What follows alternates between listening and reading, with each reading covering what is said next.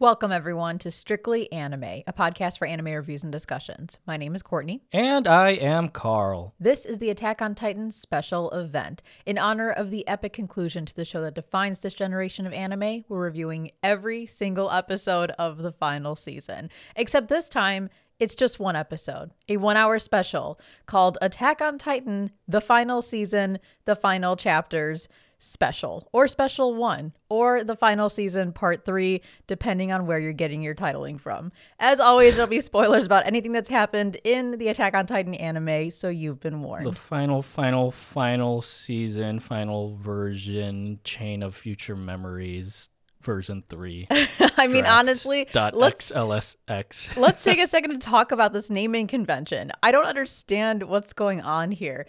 Really, I think the cleanest title would be Attack on Titan, the final season, part 3. Because we've already had part 1, we've had part 2. This would be considered part 3. And then whatever Mappa's doing for the grand finale, assuming it is the grand finale, that could be part 4. Or if they really wanted to be, clever with the naming convention, it could be the final part. I don't know what the hell's going on. Yeah, I don't think there's an actual episode number tied to this special, because I'm looking at Wikipedia. I mean, it has like the chronological order where this would be like an episode 88, but then it titles it as the final chapters part 1. And even in the episode itself, you know how it usually has that gray title card, and then the ominous music comes in and it says the episode number. Like, we didn't get any of that. It just said Chapter 1 and then Chapter 2, which is very odd. We didn't even get Armin narrating anything. Yeah. That was really weird. It just goes right into it. No OP, no Armin narration, nothing. Like, it's just straight into it, which makes it feel like a true special, like an anime special versus a sequential episode. But yeah, the naming convention is all over the place. I think a lot of places have it as the final chapters special or special 1. But I've seen, part 3 thrown out there. I know that's on Mal as well. So we're just going to do the best that we can and try to keep up with whatever Mappa is trying to call this thing. But the title is just so obnoxious at this point. But, it is what it is. And I'm just glad that we even have more Attack on Titan. Speaking of obnoxious, can we just talk about this episode premiere? How botched it was when on that Friday when it was supposed to premiere. Like, everyone was waiting for Crunchyroll to drop it. And I think typically it's like an hour after it airs in Japan, which by our time it would have been like 9:30 in the morning when the episode aired in Japan. But I think like 10:30 rolled around and there's still nothing. And then I was just scrolling through Twitter and I was seeing like Crunchyroll was posting tweets about random things, like even like the Demon Slayer Swordsmith Village arc movie that came out, and the responses to that were like people like, give us the episode, or just like trolling Crunchyroll or dragging its name through the mud. It's just weird that Crunchyroll didn't give any updates on when they would actually release the episode. I wouldn't be surprised if they honestly didn't even know when they'd have it available to release, because the update about this being a 1-hour special came only a handful of weeks ago. I think we were all anticipating that this would be a season, maybe like a 12 episode season or something like that. And then Mappa's like, just kidding. In a few weeks, we're just going to release a 1-hour special. So that's like one thing. But then I'm wondering if the streaming services then had to change their game plan to accommodate the 1-hour special and try to get their hands on it. Mm-hmm. So I don't know. I mean, the whole thing is very weird. And honestly, I think a lot of the fandom has been very worried with all of these like last minute changes and extensions of the story. And, it's you're not getting the ending yet. We're going to give you another part and then the ending comes later. But I think all in all, this 1-hour special delivered. Yeah. I mean, after all that craziness and after all the anticipation of waiting a year for this final season part 3, I'll call it part 3 part 1. That's how I'm going to call this. I'm just going to call it the final season part 3, because I don't know, man. This is like throwing me for a loop. But yeah, after all of that, I agree. Like this special still blew me away, and it just sent chills down my spinal fluid almost every 5 minutes as we were watching it. And it was dawning on me as we were watching the episode just how close we are to the end of this amazing story. But this special still allowed us to kind of savor every moment with jaw-dropping imagery of the rumbling, to like a tear-jerking sacrifice that had to be made, to a fist-raising climax that quite nearly gave me a renewed hope in our own humanity. But man, that hour flew by way too quickly. It really did. And they broke it up into 2 chapters. Chapter 1, The Rumbling. Chapter 2, Sinners. Is that what it was called? Yes. So they had like a nice break, I guess, in between, although the break was like 5 seconds long for the chapter card. But I think it allowed for some good pacing. It didn't make it feel like an extended episode or like a movie necessarily. It felt like it really was 2 chapters of something larger. But I agree with everything that you said. I think The Rumbling, Chapter 1, The Rumbling, was insane. I mean, just an emotional roller coaster. Mm-hmm. Like the amount of emotions that I felt was pretty crazy, from some of the most hype moments that I've had in a long time with Attack on Titan and some of the most depressing moments. And then Sinners, I think, just was the cherry on top, because that was a ton of action, a ton of suspense all the way through, with an ending that's, of course, a cliffhanger because it's Attack on Titan, but one that has me ridiculously excited for whatever this very last part is going to be. Yeah, I think this special pretty much checked off all the boxes of things that we would expect in Attack on Titan.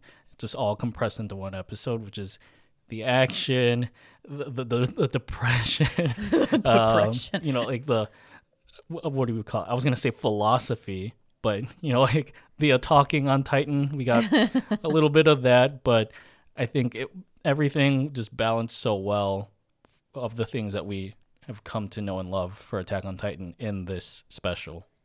And we have a number of friends that have read the manga and have been very nice to us. They've been very good to us about not spoiling anything for the ending of Attack on Titan. But I remember after we watched the final season part 3, we asked our friends, without spoilers, to tell us if they think that there's enough content left in Attack on Titan to warrant a traditional season for later this year, because Attack on Titan is going to come back at some point in the latter part of 2023. And they said no. So again, no spoilers. We didn't get any information from them other than no, they're guessing there's probably enough content for maybe another 1 hour special. So I think that's where a lot of people are anticipating that this is going to wrap up with another shorter segment. But that kind of is crazy. Like we're literally that close to the grand finale. Yeah, I would anticipate another 1 hour special. Again, I'm not saying that.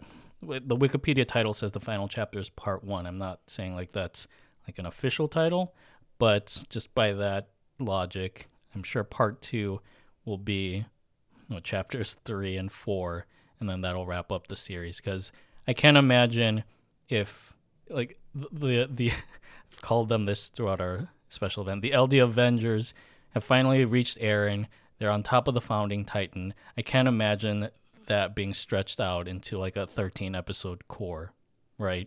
It's like, yeah, that would be just too much of a talking on Titan, talking on a literal Titan. Well, I think we should dive into it because there's a lot to talk about. There was a lot that was presented in this 1 hour special. So let's jump into it. For those of you who are less familiar with our Attack on Titan special event, the intention behind this is a celebration of the upcoming conclusion of this epic historic anime. So in addition to our regular schedule, whenever Attack on Titan premieres, we have Attack on Titan special event episodes that happen. So normally you'd be getting these weekly if they had weekly episodes, but here it's just one big episode to talk about, review, discuss this final season part 3. And if you enjoyed this Attack on Titan special episode and all of the content that we have at Strictly Anime, please consider supporting us. There's a number of different ways that you can do so. If you are listening to us on a platform where you can leave a rating or review, that would be super helpful if you did that, especially Spotify, because you can leave a star rating on the podcast. You can also follow and subscribe to us to get notified when we have new episodes that get released. You can join our Discord to chat with us. Follow us on Instagram at The Strictly Series, on Twitter at Strictly Series. You can tell a friend about our podcast, because one of the best ways that podcasts grow are through word of mouth. Or if you have a few dollars to throw our way, you can join our Patreon at patreon.com/The Strictly Series.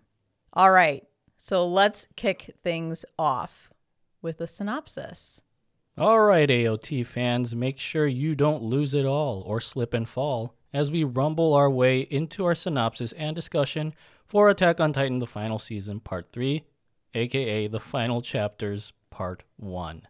Starting with Chapter 1, The Rumbling. After a brief flashback to young Mikasa and Eren a long time ago in a paradise far, far away, we snap back to reality. Oh, there goes Ramsey and his fellow Aladdin cosplayer, who find themselves at the mercy of Eren Jägermonster and his Operation DualShock Rumbling, a genocidal catastrophe that he knew well in advance that he had nothing in his Titan power to stop because he just keeps moving fucking forward. We bear witness to the weeping and the moaning and the gnashing of teeth and oh, the humanity. But before this episode becomes an all-out splatterfest, we dash across to the other side of the sea as the LD Avengers approach the port of Odiha to service their boat with wings before booking a one-way ticket to stop the rumbling. Armin decides that it's the end of the world, so fuck it. Leon Harlert is officially canon, although the female Titan wielder's response to "Annie, are you okay?" is that she is far from it and just wants to pull a Yoshikage Kira and live a quiet life while keeping a sulking Falco Punch and gung-ho Gabby at bay. Meanwhile, Low-Rise Levi leads the group in interrogating a downtrodden Yelena, who spills that Eren Jägermonster is beelining it towards a Marleyan airbase in the middle of who fucking knows to ensure that air superiority does not hinder his wrathful world tour. So good call on Hizuru Nation for saying, fine, I'll do it myself, and building their own aircraft away from Eren's arrogance. But just as the boat with wings wraps up its newest software patch, floating Flockboy the Fuckboy drips his way in to ruin everything as usual before he dies a prideful Jaeger simp. With the flying boat mere minutes away from being trampled by wall titans looking for a beachside getaway, Metal Gear Hange decides that it's her time to shine and gives Armin command of the scouts before pulling a Hodor and holding the door against the wall titans, allowing the LD Avengers to escape on the boat with wings in the nick of time. Although burnt to a crisp after her sizzling sacrifice, Hange wakes up in a mysterious realm where she is greeted by Erwin Dancho and his caravan of comrades, which begs the question, where in the Wardo did Hange end up? So there's no OP in this special, so we won't be talking about an OP, but we'll save the ED for the end of the discussion. So let's jump into Chapter 1, The Rumbling. My first question, right off the bat, those two kids, Halil and Ramsey, were those the kids that stole the scout's wallet during the ice cream scene in, I think, Part 2? Yeah, I think that was the final episode in Part 2. I think it was Ramsey, the main kid in the scene who had stolen. It was a wallet. Did they steal it from Levi or something? I think he did, but I can't remember. Who do you think it was, Rigby? Oh, really? Okay. Rigby says he's not sure. But even here, so this whole part with Halil and Ramsey, it shows that on the other side of the world where there's supposed to be freedom, where the scouts thought there would be freedom, you have Ramsey's family and friends who are living in poverty and aren't necessarily treated with respect, to the point where they have to steal in the hopes that the money that they're taking can help their people survive the winter. And this is exactly what has Eren so incredibly distraught when he finally makes his way to the other side of the sea and realizes things are nowhere near what he had hoped they'd be. And that's this whole sequence. It's Aaron reflecting on the future memories that he has of what's going to occur with the rumbling. And he says things like, it's already determined that I'm going to kill all these people. He asks what his mom would think. He questions if, Eldian's dying is really the only solution or the best solution. And then he finds Ramsay at one point and asks himself if it's even worth saving him. He kind of feels like it's pointless to do so because no matter what he does, the future memories are still going to play out the way they're supposed to. And that's exactly what happens. Eren does end up saving him. So I think what he's trying to do here is reflect on the future memories and find any glimmer of hope that he can change the future. Wait, but Eren doesn't save him. I mean, in this scene he does, but then Ramsay ends up getting crushed by the wall. Oh, yeah, no, to clarify, I'm talking about like just the flashback that Eren has. Mm-hmm. So in the flashback, or I guess the flashback we're seeing of Eren with his shorter hair and he's in Marley or whatever, he says as the boy's getting beat up in the alleyway by those adults, should I even bother saving him? I've committed so many wrongful acts. I have no right to act righteous now. I can't change the future. But he knew that he would still end up saving him because he saw that future memory of saving him from the guys that are beating him up. But then ultimately it didn't even matter. Well, yeah, but the point that I'm getting at is I get, yeah. Yeah, like Eren knew that he was going to save this kid from getting beat up. And even though he's about to turn around and walk away, he can't go against what ultimately feels like fate. I don't know why. I thought this was just mind-blowing, just seeing that Eren knew well ahead of time, like I said in the synopsis, that he was going to have to destroy the rest of the world with the rumbling. I mean, I feel like that kind of justifies why he becomes like an emo Eren after this point, just because like it's everything is happening in his hands, or to use like a card game reference, like he saw the hand he was dealt. But that, I don't know why I suddenly thought of this. If you remember the show on Disney Channel, That's So Raven. Yeah.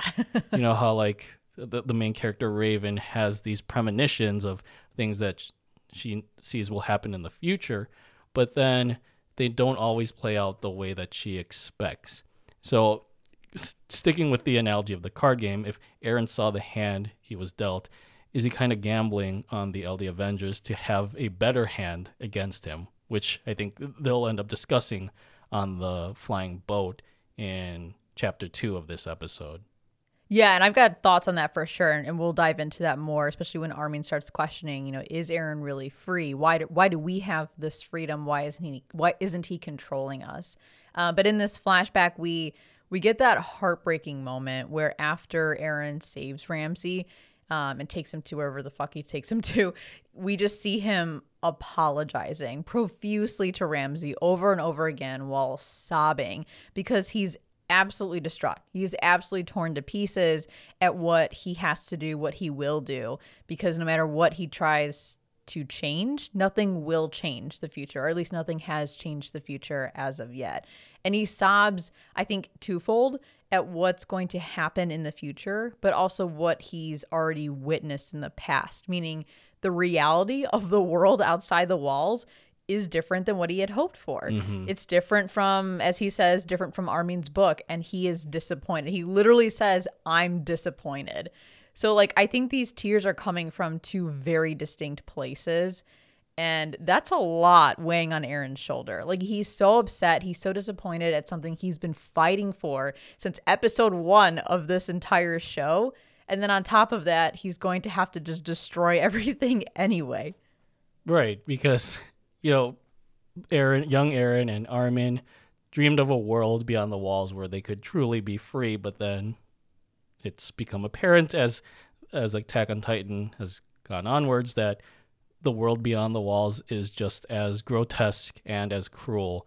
And I think it's just so depressing for Eren to think that the world basically needs to be destroyed in this sense because there really is no hope, or I guess a real sense of freedom for anyone. I mean, yeah, the Eldians, because that's who he's currently championing, like that side, but like, yeah, there's basically there is no freedom, even though he is currently fighting for freedom. And you get that interesting scene of him declaring that this is freedom as a young boy in the clouds. What did you think of that scene, though? I don't know, actually. I don't understand. That's one of my biggest questions is like all the imagery of Eren as a child. But we see this earlier on. I think in one of the EDs during the Wit Studio days, there's a moment where Eren's just staring outward toward like the sky and the water, and he's not moving, but younger Eren is running around him, even bumps into him and like says something to him and then runs off screen. Final season part 2, wasn't it? With Akuma no Ko. Oh, was it? Yeah. With the long-haired Eren, right? And they're in that field. No. This is Eren with short hair in his scout outfit. Oh, okay, wait. Oh, no. You're talking about, season 3, part 1, the flight to heaven. Yes, I think so. Okay, I remember this. Oh, yeah, that was the same exact scenery. Because I always questioned, and I think we talked about this a little bit in our retrospective episodes for Attack on Titan seasons 1 through 3, that I questioned, why does younger Eren bump into and acknowledge older Eren? Like, that is so distinct to me. It's not just younger Eren running around older Eren as if like older Eren is having a memory of him as a younger kid. They actually interact because he bumps into him. Older Eren kind of, I guess, like reacts to that nudge physics wise. He doesn't look at him like his younger self, but you can tell they actually make contact. And so that stood out to me. And I think that's what's coming into play with the imagery we're seeing in this special of younger Eren. But really, I don't know. I don't know like what all that is. What did you think it was? No, you kind of gave that OP new meaning, even though like song-wise that probably wasn't my favorite OP. But yeah, I think we'll probably talk about this later. I think whatever realm the young Eren is in this scene where he declares this is freedom, I feel like that might also be connected to whatever realm Hange ends up in at the end of this chapter, where she reunites with the fallen scouts. Yeah, I mean, they look very similar. The bright, like, semi-cloudy sky, and just the clearing that they're in. Yeah, which is like, Diha, after it's been rumbled through. Yeah. Although the younger Eren is like flying in the sky, but is that because of like all the imagery we see around birds flying up and out of the sky, like they can make it over the walls because they have true freedom? Is this Eren saying this is freedom because he's reached the sky literally? I don't know. Or is it like this is what Eren as a founding Titan feels like? Like, even though there's imagery of him laying a path of destruction, does he think this is freedom? Like seeing it through a rose-colored lens. Yeah, and then on top of that, younger Eren, after he says this is freedom, his eyes go from like bright and, inspired to like glazed over almost. Mm-hmm. And I think that's him saying, yeah, this is freedom, but not my freedom. Or like, this is freedom, but at what cost? He's recognizing that there is something underlying here that is not good. Actually, speaking of younger Eren, I think we forgot to mention the very beginning of this episode. Oh, shit, you're right. With the flashback to a younger Eren and Mikasa. I think the episode opens with Mikasa reaching her hands out to wake up Eren, although she says, "I'll see you later." I don't know if like showing this scene kind of symbolizes how Mikasa could be the potential key to bringing Eren back to his humanity. What are you, a cat? His humanity. But yeah, it was interesting for the special to open up with this scene. And that's the same scene that opens up the entirety of the show, Attack on Titan, right? Yes. I think this is from the very first episode where we see Eren waking up from dreaming under that tree. I think this is actually a shot-for-shot remake of that first scene where we see Eren and Mikasa, but it's just Mappa's version. And it's funny because I saw a side-by-side comparison of Wit Studios' version and Mappa's version. I think the way that you can tell this is Mappa's version is also by the way that the windmills are spinning, because it spins opposite of the direction that they're spinning in the Wit Studio version. Interesting. All those small details. Yeah, so if anyone would like to see it, I'll drop a link to that video. It's on YouTube. We'll share it in the Discord. Before we actually jump into the rumbling part itself, I just want to call out one more time how much I love this flashback scene of Eren when he first gets to Mars. Like I love it so much because we finally get some clarity around what we've been wondering throughout the final season, which is like, does Eren actually care? Mm-hmm. How is he feeling this entire time? Because he's been so distant, he's been so closed off. And finally we get to see how alone, terrified, absolutely destroyed and distraught Eren was this whole time, knowing that he's gonna do something he wished he didn't have to do.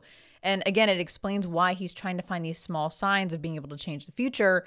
Like the one that sticks out to me the most is when he asked Mikasa, "What am I to you?" And she kind of gets flustered and hesitates and ultimately says, "Your family." But I don't know if that was the answer Eren was looking for. And you guys know me, I ship the shit out of Mikasa and Eren. So I'm in my mind, I'm hopeful that that was Eren's way of trying to get her to admit to her feelings for him. And I think it's like twofold, right? Like getting confirmation he can change the future, but also maybe trying to draw something out of Mikasa. But either way, it's like, it's just all these moments where Eren is desperately clinging on to some glimmer of hope that he doesn't have to follow through with the rumbling. And we might ask, why doesn't he just not do it then? But I think he's already tried to think through all of the alternatives. One of them being the euthanasia of Eldians or whatever. Euthanization. Yeah. Oh my God, what did I say? Euthanasia. There's euthanasia, but I think like euthanization is like the process or whatever. Okay. But yeah, he's talking. I'm sure he's considered all the options, especially knowing what he knows about the future. So I feel like the rumbling is happening because there is no other way to achieve what he's trying to achieve. That's my assumption, right? Because if he's got all the cards, he's got all of the Titan powers he needs to make things happen. And he already knows how the future could play out if the rumbling does happen. So I don't know, like in my mind, he could just choose a different path, choose a different option, but maybe he knows that none of those will have the outcome that he's seeking. That just makes me curious how far into the future he can see, like what happens after the rumbling. But I was just thinking back to you were talking about the scene with Eren asking Mikasa, like, what am I to you? I remember thinking that based on Mikasa's answer of her calling him family, I think I was thinking like maybe that's why Eren started the rumbling, because he realized Mikasa didn't love him. He got family zoned. Yeah, instead of friend zoned, he got family zoned. Mm-hmm. I know that's a big meme that went around after that scene came out. It's like, oh, he's just doing all this because he's salty that the girl he likes doesn't like him back.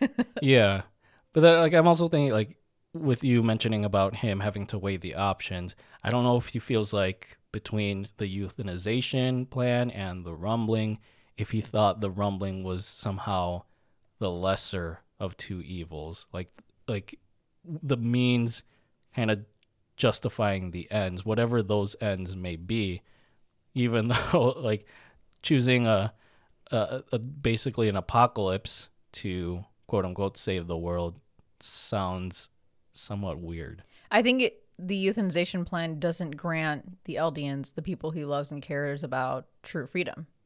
It just doesn't, because now a large choice of theirs is now taken away from them. Like, how is that truly free? You know what I mean? Like, you get to you get to live out your days, I guess, but will that really stop the rest of the world from hating you for things that your ancestors had done? Yeah. Then on the flip side, with him starting the rumbling, it doesn't give anyone on the main continent or the rest of the world a choice of whether or not they want to survive.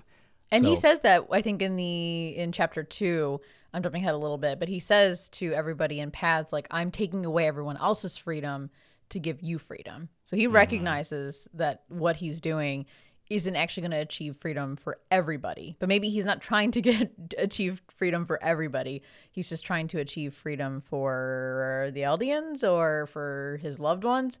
I'm not sure. But this is kind of where the rumbling sequence starts to be peppered in or spliced in as Eren is apologizing to Ramsay. And this whole sequence is great. I love how they strategically spliced in specific moments of the rumbling as Eren's talking to Ramsay, because that just amplifies how upset Eren is and how destructive and horrible the rumbling is. Yeah, it's almost like very ironic because Eren's apologizing for what he's about to do, even though we know in the moment of the rumbling, he's like laser focused on just stampeding the world.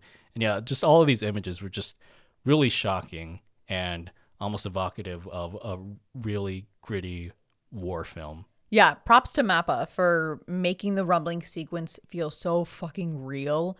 Watching that destruction and Ramsay getting crushed, like all of it was awful, but in an enthralling way because you could feel the terror and also kind of fully appreciate how hard this is for Eren.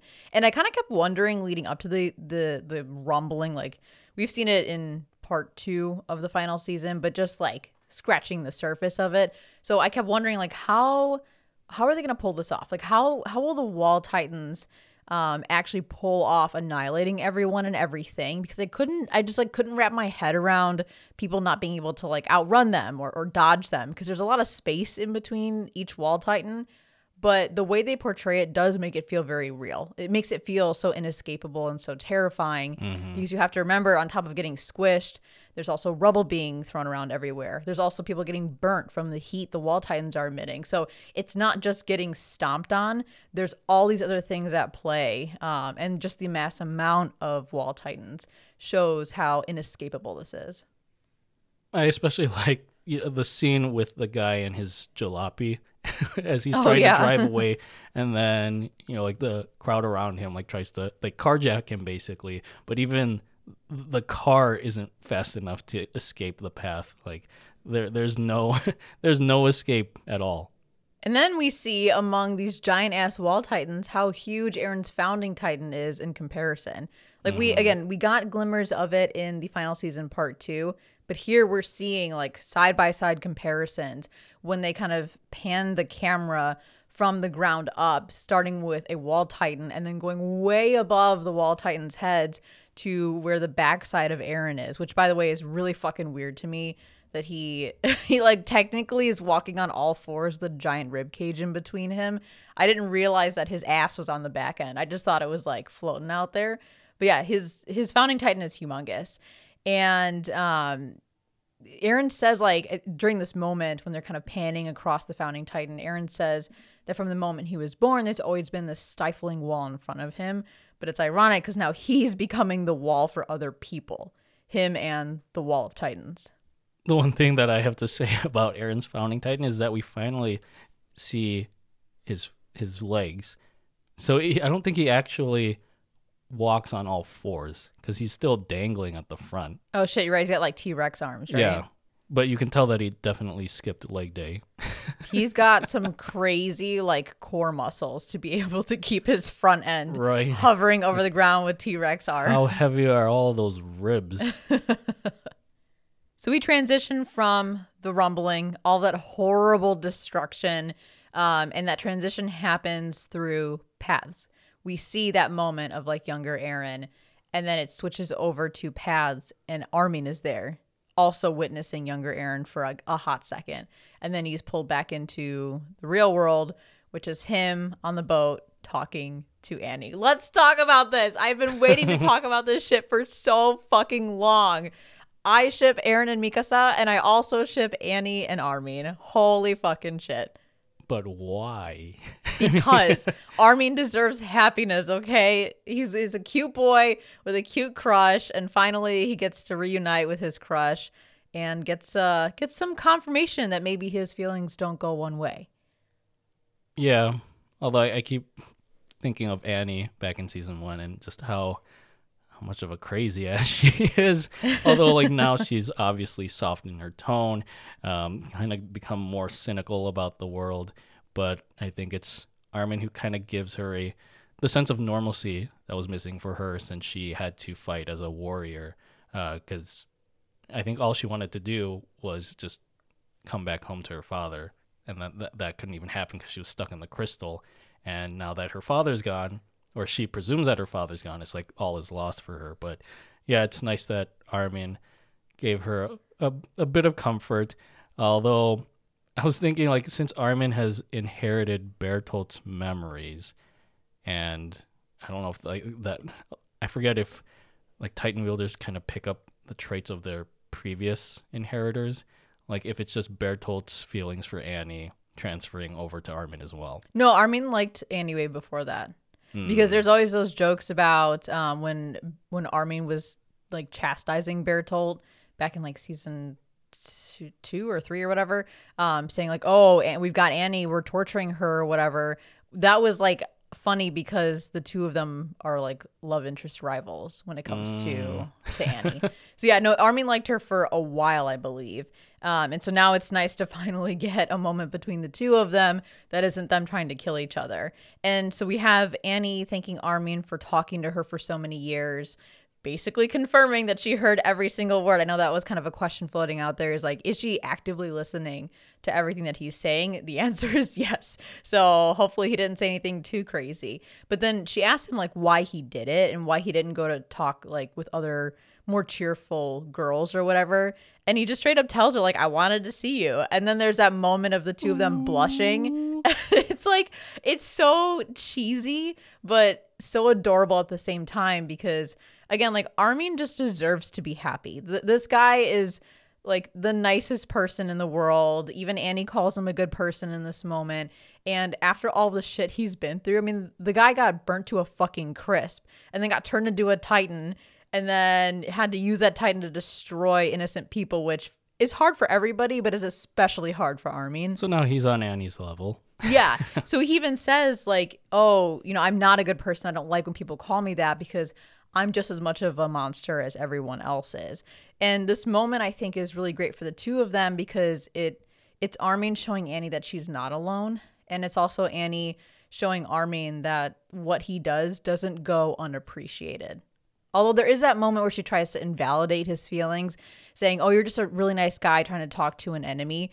But he just straight up, like, he doesn't literally tell her how he feels, but he basically comforts her and reassures her. And that's a huge moment of connection for the two of them. It's like the first instance of romance that we've seen in like the main cast of characters in AOT. If you don't count Sasha and Nicolo. Oh, that's right. I forgot about that. But even then, we didn't see very much of it. Yeah, like this is the like two characters directly interacting with each other. Yeah, because the other situation I can think of is John having a crush on Mikasa.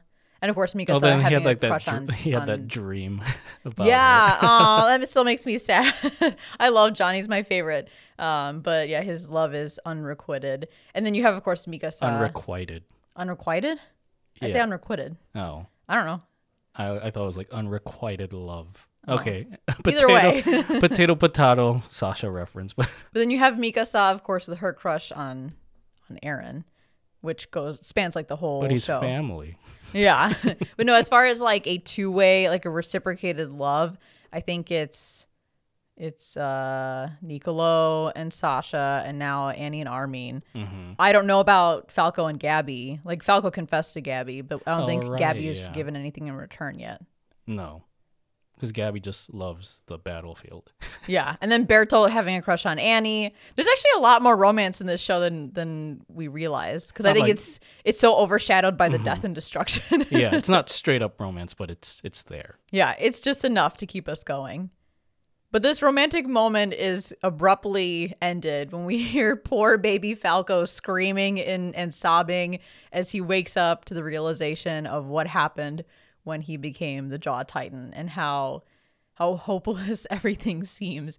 I'm like, oh my God, Falco, he's the one we must protect in this show. And it just makes me so sad to hear him freaking out.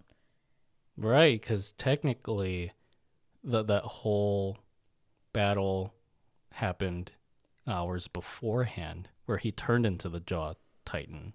Yeah. And he doesn't remember it because that was his first transformation or I second transformation. believe so. Or no. No, it's his first transformation as the Jaw Titan. He had transformed to a pure Titan and then ate Galliard or Yeah. Porco, but he didn't actually turn into the Jaw Titan until that fight on like he the was dock or trying to whatever. say, I forget. I was trying to do a rewatch of Final Season Part 1 and Part 2. I only got through Part 1. Wasn't he trying to save somebody? And that's what prompted him to turn into the Jaw Titan? Yes. I Was don't it, remember. was he who. trying to save... I'm sure he was trying to save Gabby. Probably. I don't remember. But yeah, no, he turned into the Jaw Titan as like a last ditch effort or a last resort. But because he did that and it's still early on for him, he doesn't remember everything. So why was he crying? Or was this where he found out that like his brother had died? Or I No. thought he had found that... He found that out early. before, but Okay. he's upset because he does. I'm sure Peek and Gabby were filling him in on what had happened on the dock, where a lot of people died. The rumblings happening, like it's a lot to wake up to. I'm sure. But as the night goes on, with the scouts preparing to take flight, we get a little more shipping when it comes to. Okay, well, it sounds wrong. I'm not saying we're shipping Mikasa and Annie, but Mikasa and Annie are chatting. Annie's talking about her decision to back out of the group and stay behind, saying she can't fight anymore. She wants to live her last days peacefully. And that's when Mikasa realizes that Annie has a crush on Armin. And I'm like, let's fucking go. You guys are so close. Everyone knows it now. But, you know, we don't quite get anything yet because Annie's still trying to brush it off. But what's important in this moment is that we get that repeat question that has come up multiple times in these later parts of Attack on Titan, where it's a question to Mikasa. What is she going to do when she finally reaches Eren? And she still says that she will not kill him and confirms that she still has the red scarf that she got from him many, many years ago. So I find it interesting that this question constantly comes up because everyone sees Armin as the key to stopping Eren, but I think Mikasa is also viewed as a key to stopping Eren. But it's like their fortes are different. Or is it saving Eren? So, yeah, that's a good way of putting it. Yeah, like I think she's the key to saving Eren, just as you put it, and then Armin is the key to stopping Eren and the rumbling. Yeah, I think in a way the opening scene of this we talked about earlier, where young Mikasa is about to wake Eren up, I think that rings significantly with this scene, where Mikasa says of her intention to not kill Eren, but to bring him back. I feel like maybe towards the conclusion of the story, Mikasa will somehow be Eren's saving grace. And By confessing her love for him. to him and his weird-looking founding Titan form. Yeah. It's also interesting that she mentions that she still has the scarf, because Annie asks like if it's still with her, if she's tossed it, because I don't think Mikasa's wearing it in this moment. I think the scarf was almost like a symbol of her sort of Ackerman loyalty to Eren, where she would just save him from certain things because she had this like unconscious will to. But with her having the scarf removed, it's like she's making the conscious decision to save Eren, and it's not like she's bound to him in any way.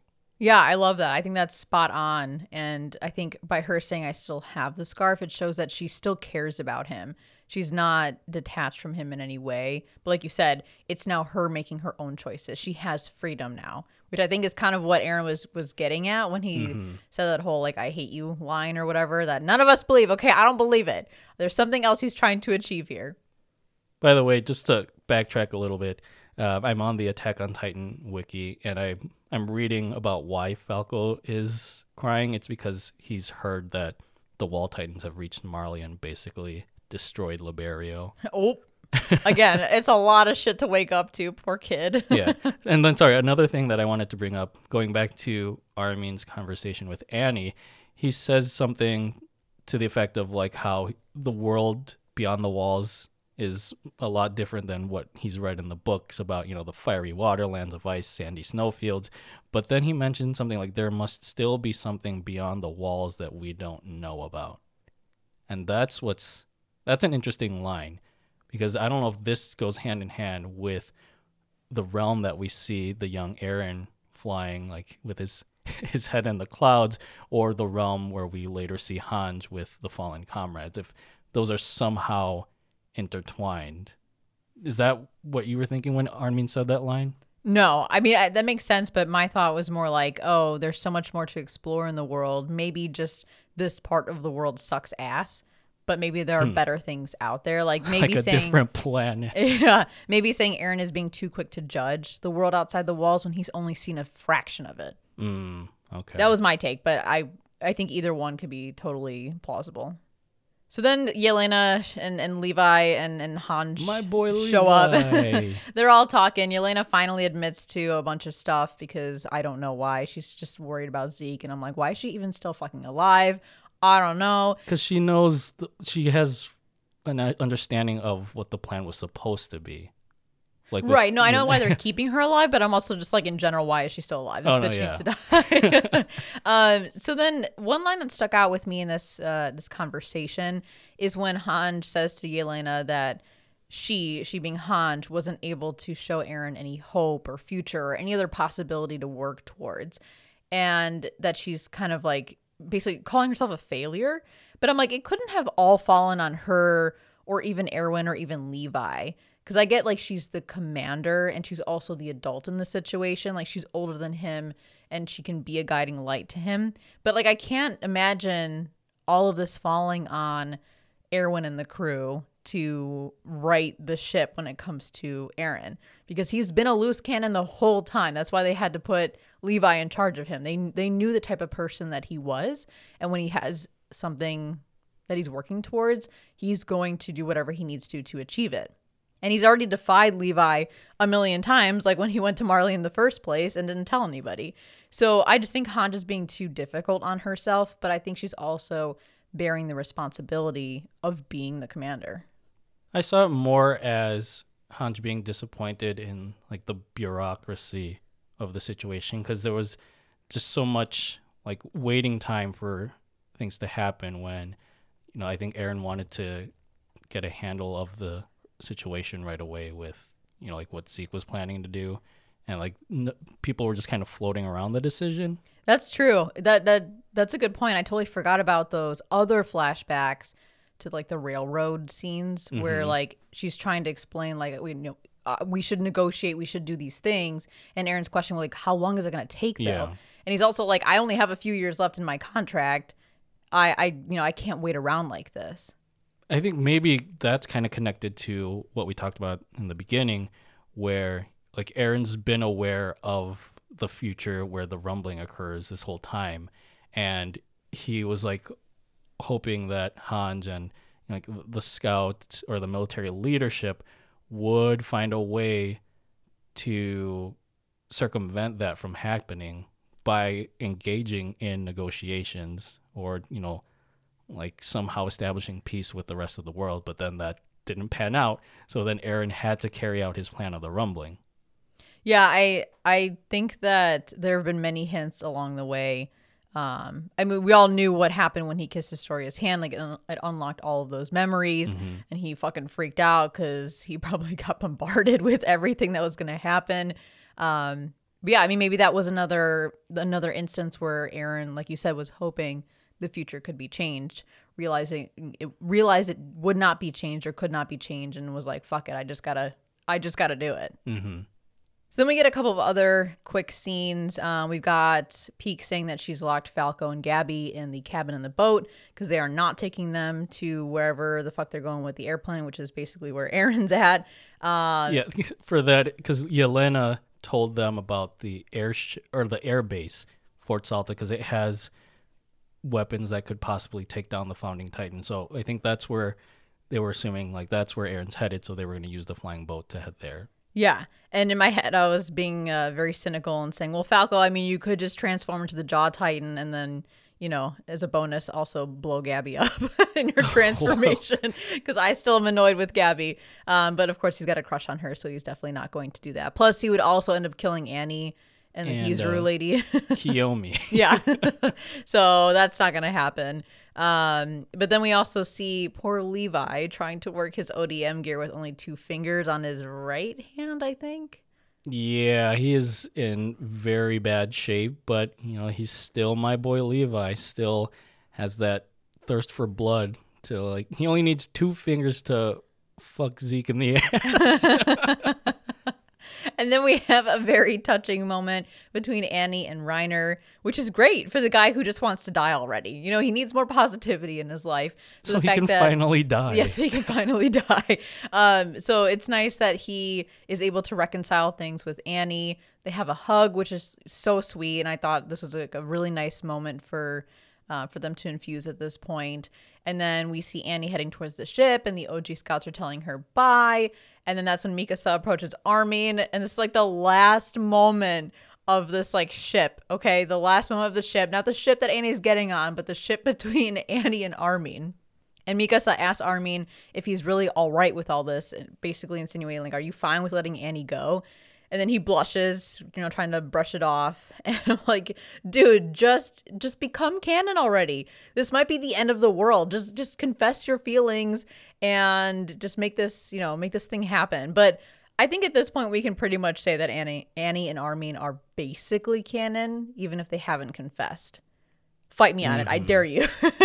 I'm going to believe, okay? No, I think they're going to reunite again in the final chapter, part 2. God, I hope so. I need more of this. Yeah, especially with something that's established in chapter 2 of this special. And the last fun, nice moment we have before things start to turn for the worse is Hange and Pieck having a nice moment, and Hange being true to herself and wanting to ride the Cart Titan's back. And Pieck gets so weirded out by it, and I forgot that Pieck doesn't know Hange the way everyone else knows her. I forgot that Pieck is like brand new to this whole situation because Reiner knows her very well, Annie knows her very well, but Pieck's the odd man out in this situation.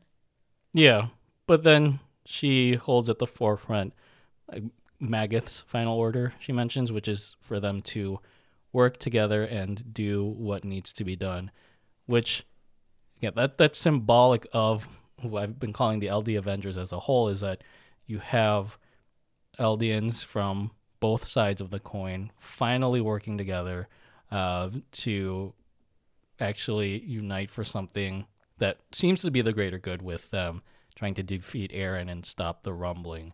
And I keep thinking like maybe this is what Eren wanted to achieve, because like he saw so much hate in the world, and it was almost like this cycle of violence with Eldians having to attack each other, whether it be through them turning into Titans and being shipped off to Paradis to kill their own brethren.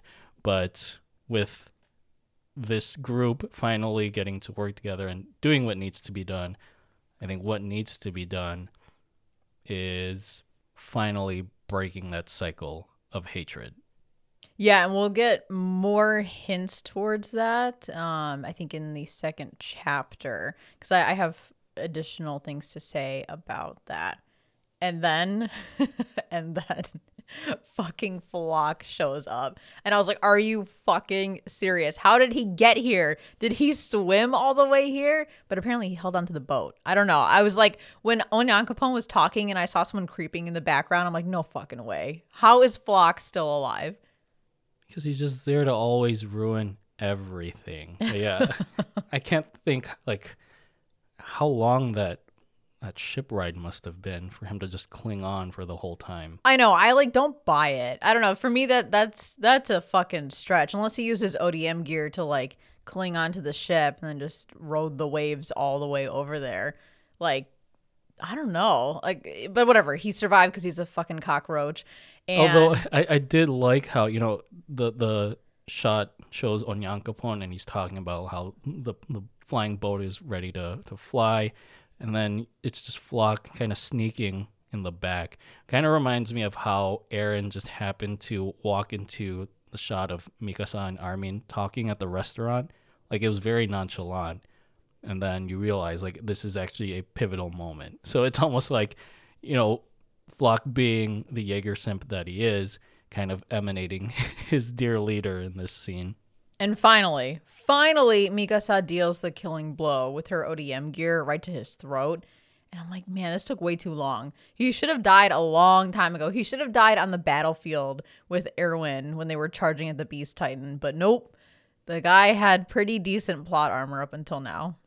Yeah, he was just alive for this whole time for him to stop the plane from taking off on time. That's the whole reason he's lived up until this point. He just needed to have that one last moment of being fucking annoying. Yeah, and then he says the line, "Our devils are our only hope," and then he passes away. Although that shot of his eyes dilating as he passes, I thought that was pretty cool. Yeah, his death was like pretty epic. I mean, I was excited because he finally died, but like the way they animated it and the way they showed his final moments was pretty epic. I was annoyed though that everyone, especially Hanj and John, were so concerned for him when he died. Like they looked upset. They looked like not excited that he was dying. Yeah, because he was a dick to them before. Yeah, and I'm like, oh my god, like why are you guys sad? Like I get it. Like he's an Eldian. He was a former comrade. Yeah, and like you don't want to see any more death and destruction. But holy shit, he just blew a bunch of holes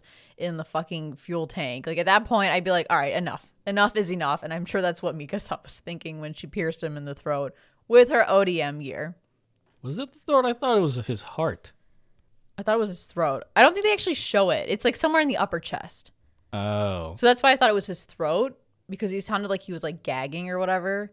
But it could be the heart because he bled out really fast. That would be a literal Shinzo Sasage. Yeah. Bleed out from his heart. But the fun doesn't stop there because the rumbling fucking catches up with them. Perfect storm of a situation. And everyone's freaking out. Everyone's, offering to stay behind to stop the rumbling. But ultimately, it's Hanj who takes up that task. And before doing so, she appoints Armin the leader of the scouts. This is what he has been preparing for years, whether he likes to admit it or not. This is what he's been like groomed for. I mean, Erwin recognized his talents way early on in the show and has been giving him more and more, like steadily giving him more and more responsibility and helping him get ready for this moment. And it's here. Armin is now the leader of the scouts. Holy shit. The reluctant leader. But I think he is probably the most fitting to be a leader. Especially thinking back to Erwin, even though Erwin was a great commander, we knew that he didn't have humanity's best interest truly at heart because his goal was only to reach the basement and discover the truth, which, of course, he didn't get to find out. And then Hanj, I feel like commander wasn't like a role that she was fit for. She was more into, like the Titan research, so... And, she's always grappling with, I think in part 2, she was wrestling, part 1 and part 2, she was wrestling with, like, why was I put in this leadership position? But then with her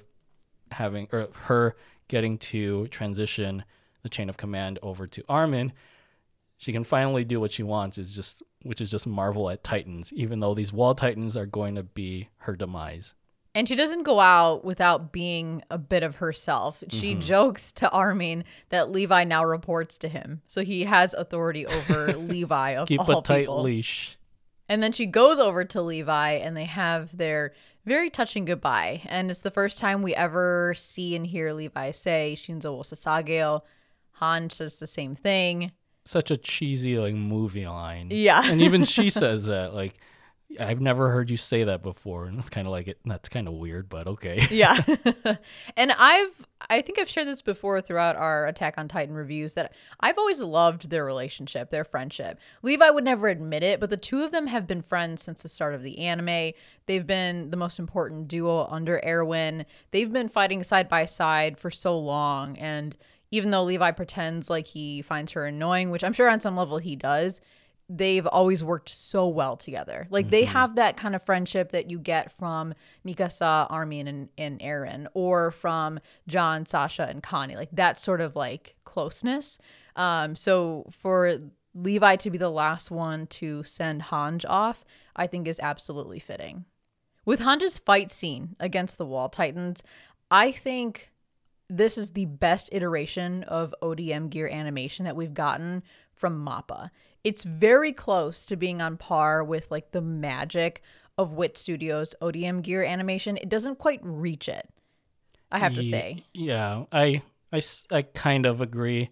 It doesn't feel as clean as Wit Studios ODM gear animation, because sometimes it felt like Hanj was out of shot, where I feel like in Wit Studio days, like whoever the camera was focusing on, like you could see them fly deftly through the air. But it was still a gripping and emotional scene nonetheless, just knowing that this is Hanj's final curtain call, and she went out with a bang for sure. Yeah, and Wit Studio always had that sort of elegance to their ODM scenes, especially when it came to anytime Levi was using his ODM gear. And I just think that MAPPA has not been able to, and probably will not be able to, capture that magic. But what they gave us here was really, really good and a perfect send-off for Hanj, as much as it pains us all to say that it is her send-off. And it's kind of interesting that her final moments in this fight are pulling an Armin, basically, because she gets burnt to a crisp getting so close to the Wall Titans. I was about to say there are a lot of parallels with her taking down these Wall Titans and with Armin having to withstand Bertolt as the Colossal Titan as he's emitting his steam.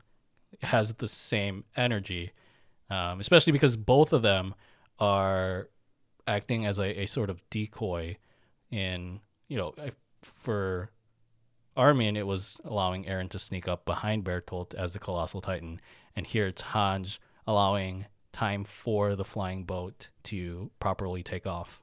And both of them sacrificing themselves for the rest of the scouts, which is something that a commander would normally do. There are a lot of great parallels here. And I don't know about anyone else, but I feel like that moment of seeing Hanj wake up on the ground was such a tease, because I had that reaction of like, oh shit, is there still a chance she's okay? She survived. And then you hear Erwin's voice, and then you're like, you immediately do a 180 and you're like, no, it's official. She fucking died. There's no way she would hear Erwin otherwise. I mean, Erwin's voice was a warm welcome. It was great to hear Daisuke Ono again as Commander Erwin, but then that she has passed on and is in the afterlife. And it's so sad. Like before this, you see a sullen Levi on the flying boat saying, "So long, Hanj, watch us." But yeah, she wakes up in this parallel world. And as I mentioned earlier, in the afterlife. Or is it? That's what I'm wondering. Like, is this the same world where we see the young Eren declaring that he has found freedom? Yeah, but okay, well, because you can see, like, they have a shot of the flying boat. Like, they can see it in this realm. Yeah. It's weird. I don't know. I don't know. To me, calling it a parallel world insinuates that she didn't die. She just got isekai. Yeah. I mean, maybe. I have no clue. That's fine. I mean, either way, it's something other than where everyone else is at. But there's a number of cameos that we see, a number of specific individuals that have joined Erwin and all of the fallen scouts. I think you called out a couple of them when we were talking about it before recording. Yeah, so the person who picks Hanj up from the ground is actually Moblit, who I think was her personal assistant. And Moblit was the one during the battle to retake Shiganshina. He had pushed Hanj into a well. I forget if it was Reiner or if it was Bertolt turning into either the Armored or the Colossal, that Moblit wanted to save her from getting stuck in that debris. And so he sacrificed his life to save her. And so it's very meaningful that he's the one that Hanj sees, and he's the one that helps her up in this strange afterlife realm. You also see, you don't see her face, but you see Sasha right behind Erwin as he's speaking to Hanj. And to the left, you can also see Shadis, like looking in a different direction, but it's the back of his head.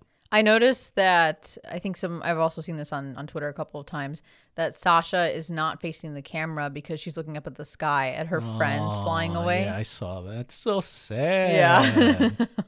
Also, it's funny because you can see horses in the background too. It's like the horses also Oh yeah, you're right. transported into this afterlife. The horses did their duty and now they get to live in peace with everyone else. But I again, I don't know if this is reality or if this is just imagined, but I think this is a more positive contrast to thinking back to season 3, part 2, where there's that image of Erwin as he's standing. I think he was like, or sitting or standing atop like a pile of his fallen comrades, kind of insinuating that like they all died in vain for a truth that they couldn't reach or that they couldn't yet understand.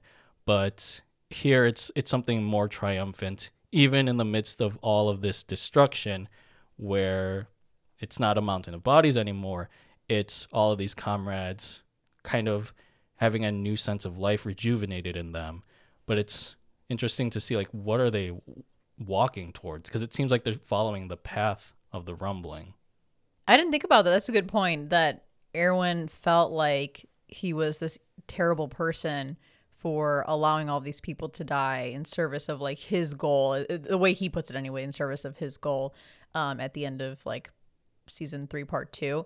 But it is nice to see this imagery where he's on the same level as everyone. Literally, he's on the ground with everybody. He's at the same level. He doesn't feel above or bigger than anyone. He's almost like been accepted by the group. Like, you are one of us. We're welcoming you here just as we are with Hanj to the afterlife or the parallel world or whatever it is, but you're one of us. So that's a nice contrast.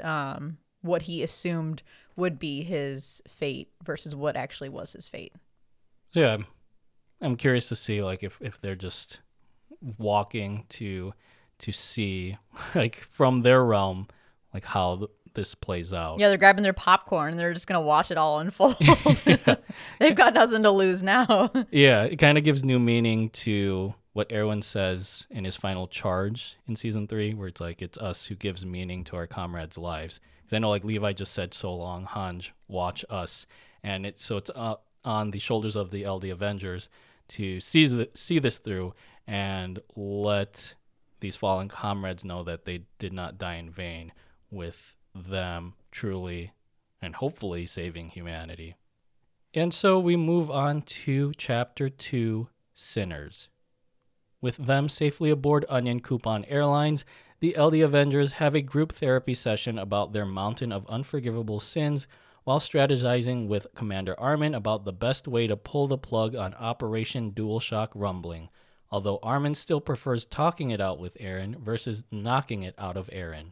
Speaking of the Eldian Devil, Eren Jägermonster calls all of them into an impromptu Zoom meeting where he hears out their grievances but dismisses them by saying, "Tatakaich me if you can," before rudely hanging up. Elsewhere, Annie and Kiyomi Homi are cruising away from the Bruisin via ship and also have a dashboard confessional when Falco Punch and Gung Ho Gabby burst out of the crew's quarters and tell Annie about Falco's wet, or maybe windy, dream about flying through the air, which begs a second question. Flying Titan confirmed? Elsewhere, Annie's father commandeers a train to Busalta with the remains of the Marleyan and Eldian population in the hopes that they can grab a departing flight to anywhere but here. Unfortunately, Colonel Sanders has sent the entire air fleet into a final charge against Eren Jägermonster and the Wall Titans, who inch ever closer to the airbase, although Zekus Christ's brainwashed Beast Titan hurls fastballs towards the ill-fated airships from his pitching mound atop Eren's ribcage.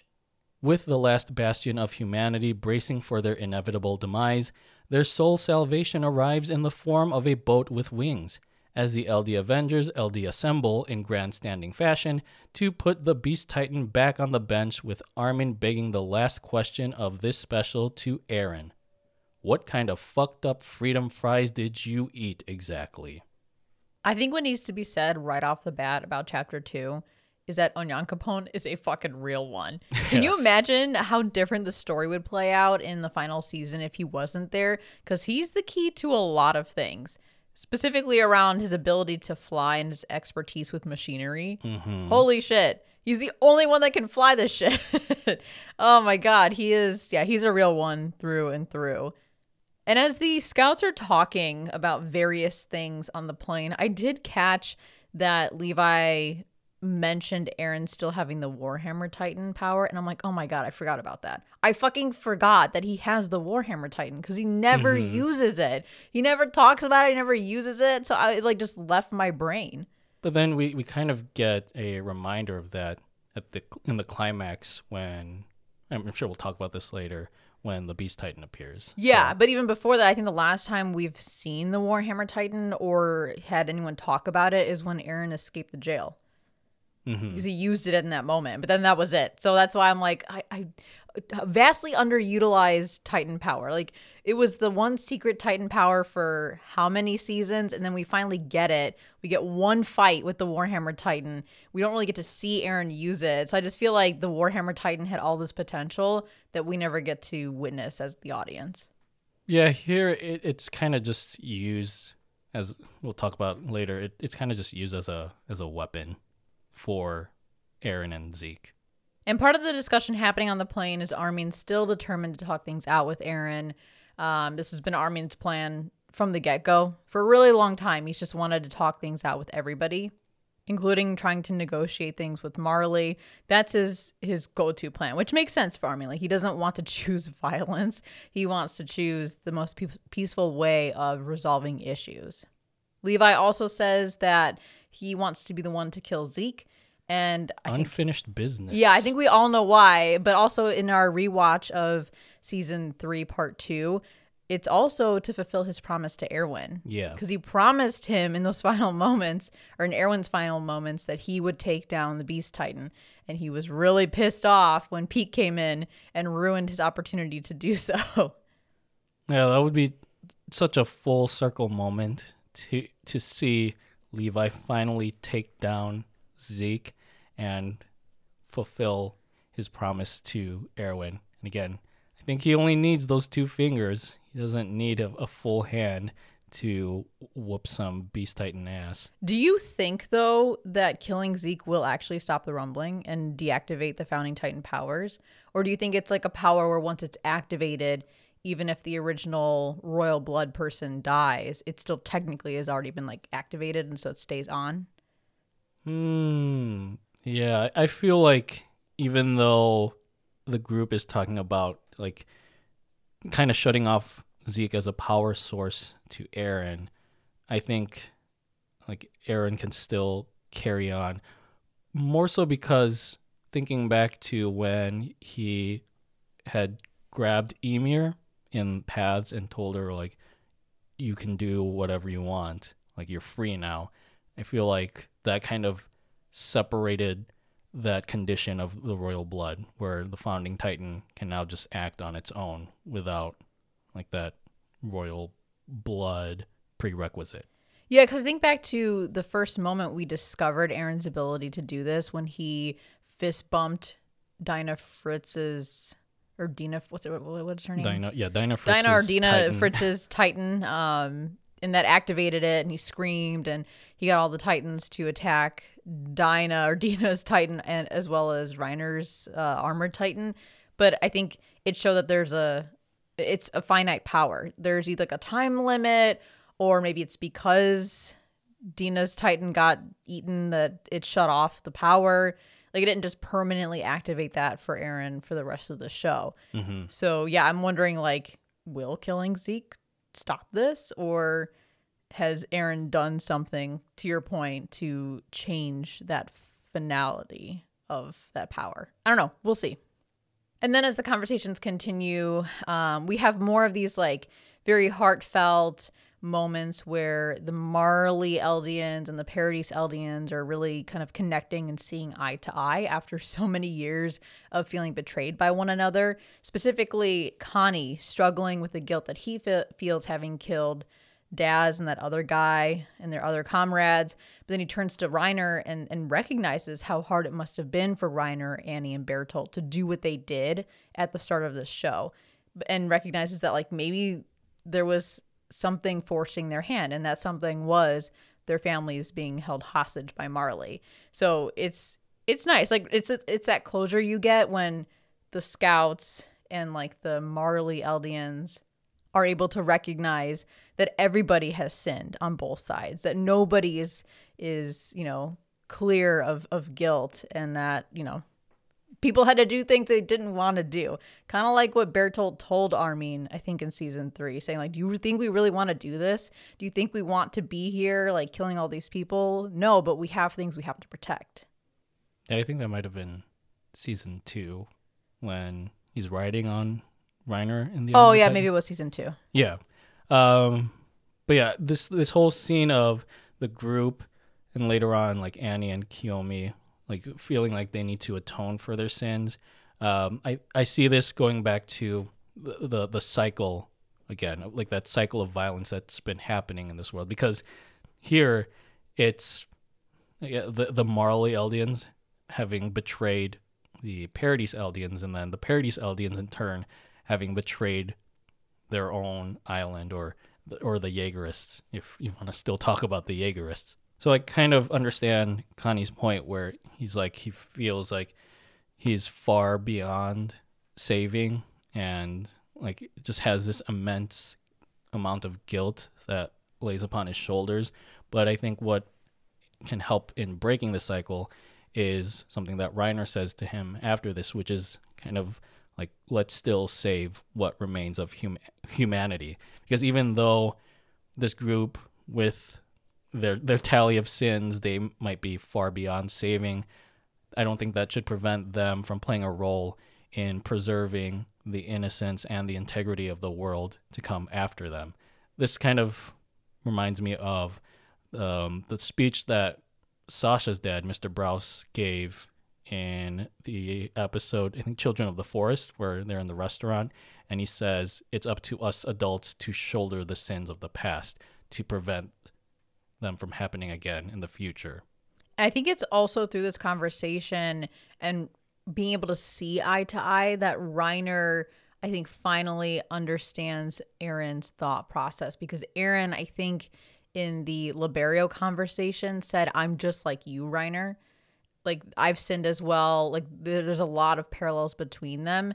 And I think it may have caused Reiner to start to look at things through Aaron's point of view, because Reiner's the one who realizes, I think that Aaron wants us to stop him. Because Armin's questioning, like, if Aaron has this founding Titan ability, he could easily affect all Titans and all Eldians. But why are we still able to use our Titan powers? Why are we still able to choose, make our own conscious choices? And why are we still able to act freely? And Reiner's sitting here thinking, well, if I were Aaron, I'd want someone to stop me. Yeah.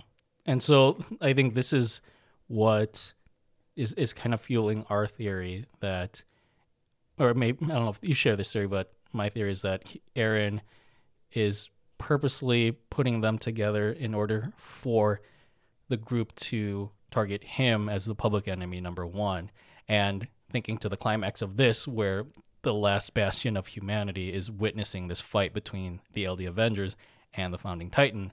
I think the world will see then that, there are true good Eldians who don't want to destroy the world. They just want to destroy the hate that's built up across the world, that's been personified in this rumbling. And in that sense, Aaron kind of becomes this unsung hero while he's kind of championing Eldia through the group's actions. On a side note, that makes me wonder, is this also why certain Eldian families survived the rumbling and were on the train to Fort Salta? More specifically, Annie's father, Reiner's mother, and I think Gabby's parents. Yeah, that's a good point. I noticed that too, that interestingly, all of them happened to survive, happened to escape and get far enough away from the rumbling to, have a quick reprieve before it catches up to them anyway. The scouts' conversation comes to an abrupt halt when they get pulled into paths. And I'm sitting here thinking, thank God Onyankopon isn't an Eldian, or they would crash, because who would Yeah. be flying the plane at that point? And they all tried to plead with Aaron. You've got Armin, of course, starting that off and, saying, we can talk this through. We need to talk this through. Everyone chimes in, including Levi. And Mikasa says something that I found really interesting. She said that the sins that Aaron has committed, they've committed too. Again, killing people to save other people. And she says, I want to bear your sins with you, trying to remind him he's not alone. He doesn't have to be the one true enemy of everyone. And she doesn't want him to go down that path. But ultimately, Aaron says that he won't stop. He won't stop his plan. Stop, won't stop. Yeah. And he doesn't want to leave Paradise's future to chance, which I find ironic because he's been trying to change the future. So I feel like he's just bluffing at this point. Yeah, I think he's just saying one thing and thinking another. Yeah. He like, it's like when he said that he hates Mikasa. I'm pretty sure I'm going to bet all my money that that's not the actual case, but he needed to say what he said in order to fuel Mikasa and fuel the scouts to make a difference, I guess. Yeah, I think the last thing he says is there is but one thing for us to do, since he doesn't want to go the negotiation route. And he says his iconic line, Tatakai. It came back. Yeah, so I feel like Aaron, in a way, he's egging them on to fight him, but I think he wants them to fight him again for that perception that the scouts will be viewed in a positive light as the world sees this battle come to a head in the climax. And you talked earlier about like our ongoing theories about what Aaron's doing, and we'll bring this question up, of course, at the end of our discussion. But it's that self-sacrifice play. It's kind of what we've been theorizing this entire time. We being like Carl and myself, our own personal theories about what Aaron is really doing. Side note, I think I've mentioned the YouTube channel Monkey Trouble. They've posted a lot of great Attack on Titan final season memes as the parts have been coming out. There's like a fresh slate of content right now. It's usually like Attack on Titan mixed with SpongeBob. So I encourage everyone to go check out that YouTube channel. Again, it's called Monkey Trouble. There is one video that takes the scene from Paths, and it's where Levi is pointing towards, I think, the scouts think it's Aaron, but it's actually the fish on the bike from SpongeBob, where he's like, oh yeah, I can explain. But there's other great videos as well, so I encourage you all to check them out. Yeah, we'll drop a link in the Discord so you guys can see that channel. So we talked about Aaron as a kid. Here we see him again in Paths, but this time we see him with Ymir, and they're kind of like, both standing there with their eyes covered and looking all brooding and stuff. I don't get it. I don't know. I don't know what this is trying to symbolize. I don't know why Aaron as a kid is in Paths when we hear Aaron as an adult speaking, and why he's hanging out with Ymir. Do you have any theories on this? I actually didn't think about it.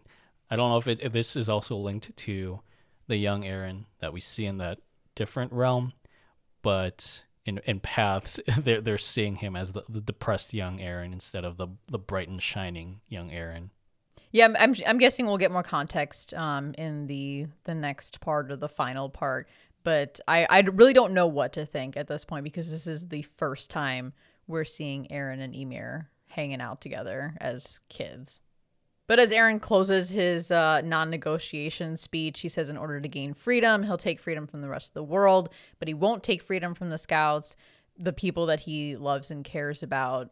I think it's, like we said, it's because he wants them to choose freely and to change the future, or maybe play right into the future that he's seen. I don't know. But also because he doesn't want, the whole point of what he's doing is to give freedom to the people he cares about. So why would he take it away?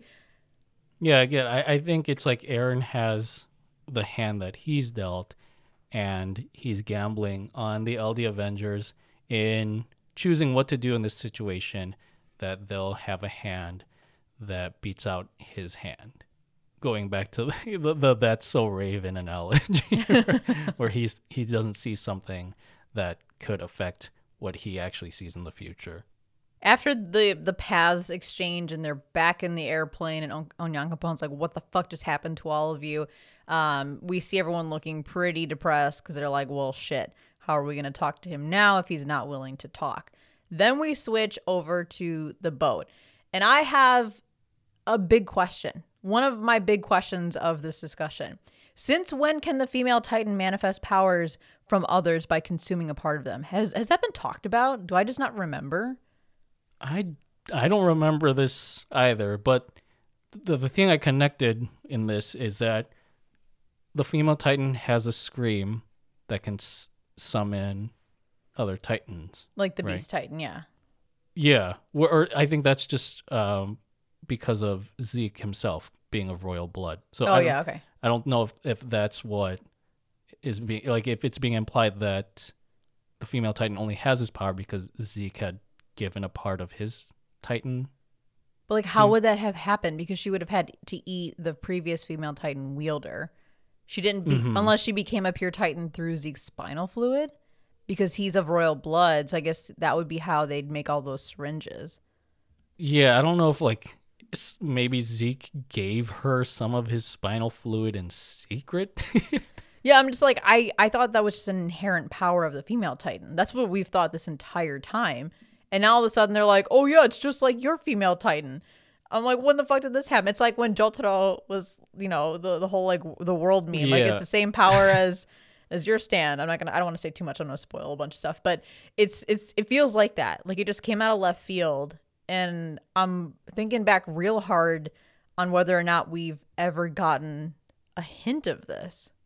Yeah, I can't think of any other instance where this is brought up. If anyone listening knows of a specific spot in the anime, not the manga, please, in the anime of where they talk about or hint at the female Titan being able to manifest powers by consuming a part of another Titan, please let us know. But basically, Falco says that he probably took in a part of Zeke from the spinal fluid that got into his mouth. And because of that, one, his jaw Titan looks like an animal, which explains why it looks like a bird. But also it's like, great writing because Falco's name is Falco for a reason. But then two, he had a dream of being able to fly because Flying Titan confirmed. Yeah, I know you brought this theory up a long time ago, and well, there you have it. Yeah, I think it was with like the generals of Marley were talking about not having air superiority, and they all looked at the sky. I was like, I think this is a hint towards flying Titans, and so this would make sense because we've seen Falco's jaw Titan form. It had fucking feathers on his arms, so why not use those feathers to actually fly? And I think this is what's going to allow Annie to reunite with her love, because maybe like now reflecting on like, they've committed so many sins, but she sees that the LD Avengers are pouring their heart into stopping the rumbling, that this gives her like a change of heart, and then she can ride Falco as the Jaw Titan over to Fort Salta and help out the group. And then finally confess her love for Armin. Mm-hmm. Well, speaking of Fort Salta, we then switch scenes over to the Marleyans and the Eldians heading that way on the train. And I think the big takeaway here is the speech that we get from the Marleyan general or commander, whoever that guy is. Colonel Sanders. Colonel Sanders of Marley. Actually, I want to bring up a fun fact because I was kind of wondering, is there meaning behind the name Salta with Fort Salta? And I read somewhere that Salta is actually the word Atlas backwards. And in Greek mythology, Atlas is the name of a Titan. And it's a Titan that was condemned to hold the world upon his shoulders for eternity. So I think the name is kind of fitting, even though it's backwards, because this is like the last bastion of the world's inhabitants. Like, it's being held in this fort. I could see that. Knowing Isayama, I could definitely see that. But at this at this moment, we have that Marley and Colonel Sanders making this grand speech about putting the past behind them, about seeing each other as equals and working together to survive, and saying it's all of their fault, meaning the Marleyans' faults for treating Eldians like the devils of the island. and then vows to never make the same mistake if they survive. And I'm sitting here thinking, isn't this what Eren was striving for? Right. For that peace among everybody in the world by having a common enemy, a common goal in mind, a reason to unite. Yeah, I think this whole episode is just confirming our theories one after the other. So I'm really hoping that, in the end, Eren just wasn't a fucking dick. Like, he was actually trying to save the world, just in a different means. The other takeaway I'd say from this scene, before the fighting really begins, is Reiner's mom. Let's talk about that for a second. Reiner's mom feels guilty for using him back in the day to get back at Marley or to, repent for the sins of previous Eldians.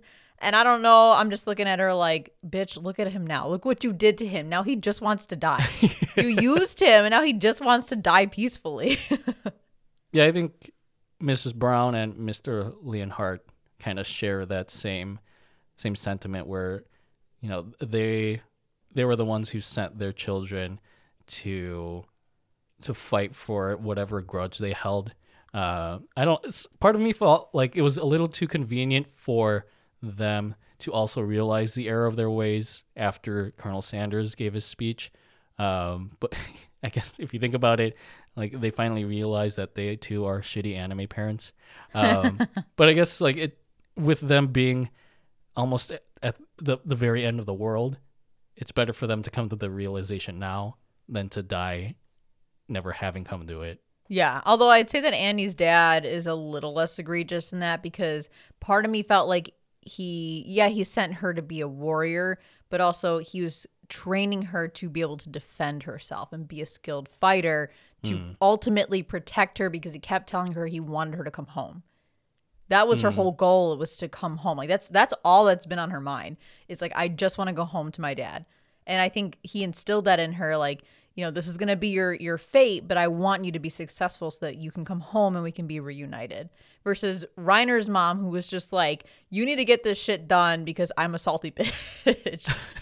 Well, I feel like with Annie's dad's case, because was he also like feeling, or like was he also coming to the realization that he had done something wrong with how he raised Annie? Because I feel like he wouldn't have had to raise her that way and could have allowed her to just become, or like just to be a child.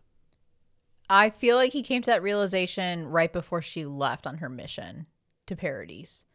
Because they did have that if I remember correctly, they did have like a heartfelt moment, because he had been very tough with her through most of her childhood. But then right before she left, I think that's when they had a more like touching moment between the two of them. And I think that's why Annie then became so motivated to return home to her dad. I think basically the world was so cruel that these two had become shitty anime parents. So now the fighting begins. Let's talk about this, because there's like an air raid, and then Eren stops it all because, apparently Zeke is attached to his back and Zeke can throw shit. But the whole time I'm thinking, okay, you have this air raid. Why wouldn't you save one airship? Yeah. Just save one airship so that you have an escape route. Even if you ultimately couldn't escape the rumbling, at least you could try. Like, what the hell were you thinking, dude? Yeah, Colonel Sanders did not think too far ahead. So thankfully, Onyankopon has the flying boat. I would hope that's their last saving grace, although I just realized the flying boat's out of fuel. And it can't fit all those people. Yeah, so I don't know what the fuck they're going to do. But I think this kind of confirmed another thing that I've mentioned in a previous episode, is that Zeke is just dangling from one of Eren's ribs. Yeah, you said that before. That's right.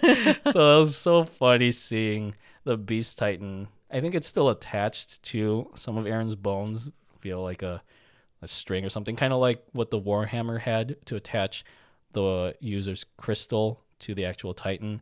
But yeah, I'm glad that this episode confirmed two things that I talked about before: the flying Titan, potentially, and Zeke hanging from Aaron's rib. Guys, we swear we have never come close to touching the manga. We have We have all not. coincidental. But yeah, we see that that lightning ball or that ball of light as the air raid is happening, which I assume is Zeke transforming in that moment. And at first I was like, why is he all white and why is he attached to Aaron?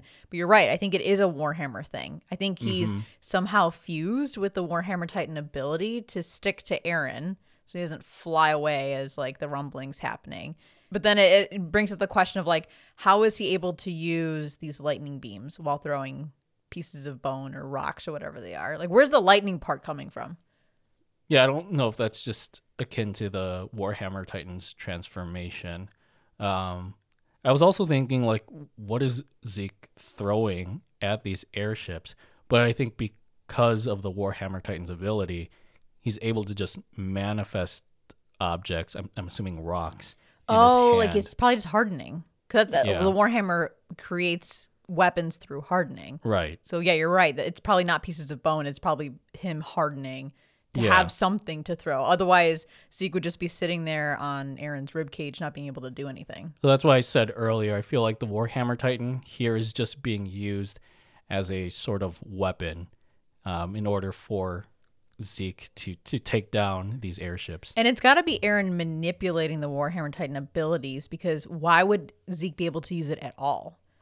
So I think Aaron's probably using the founding to then amplify the Warhammer Titan abilities to allow Zeke to tap into them.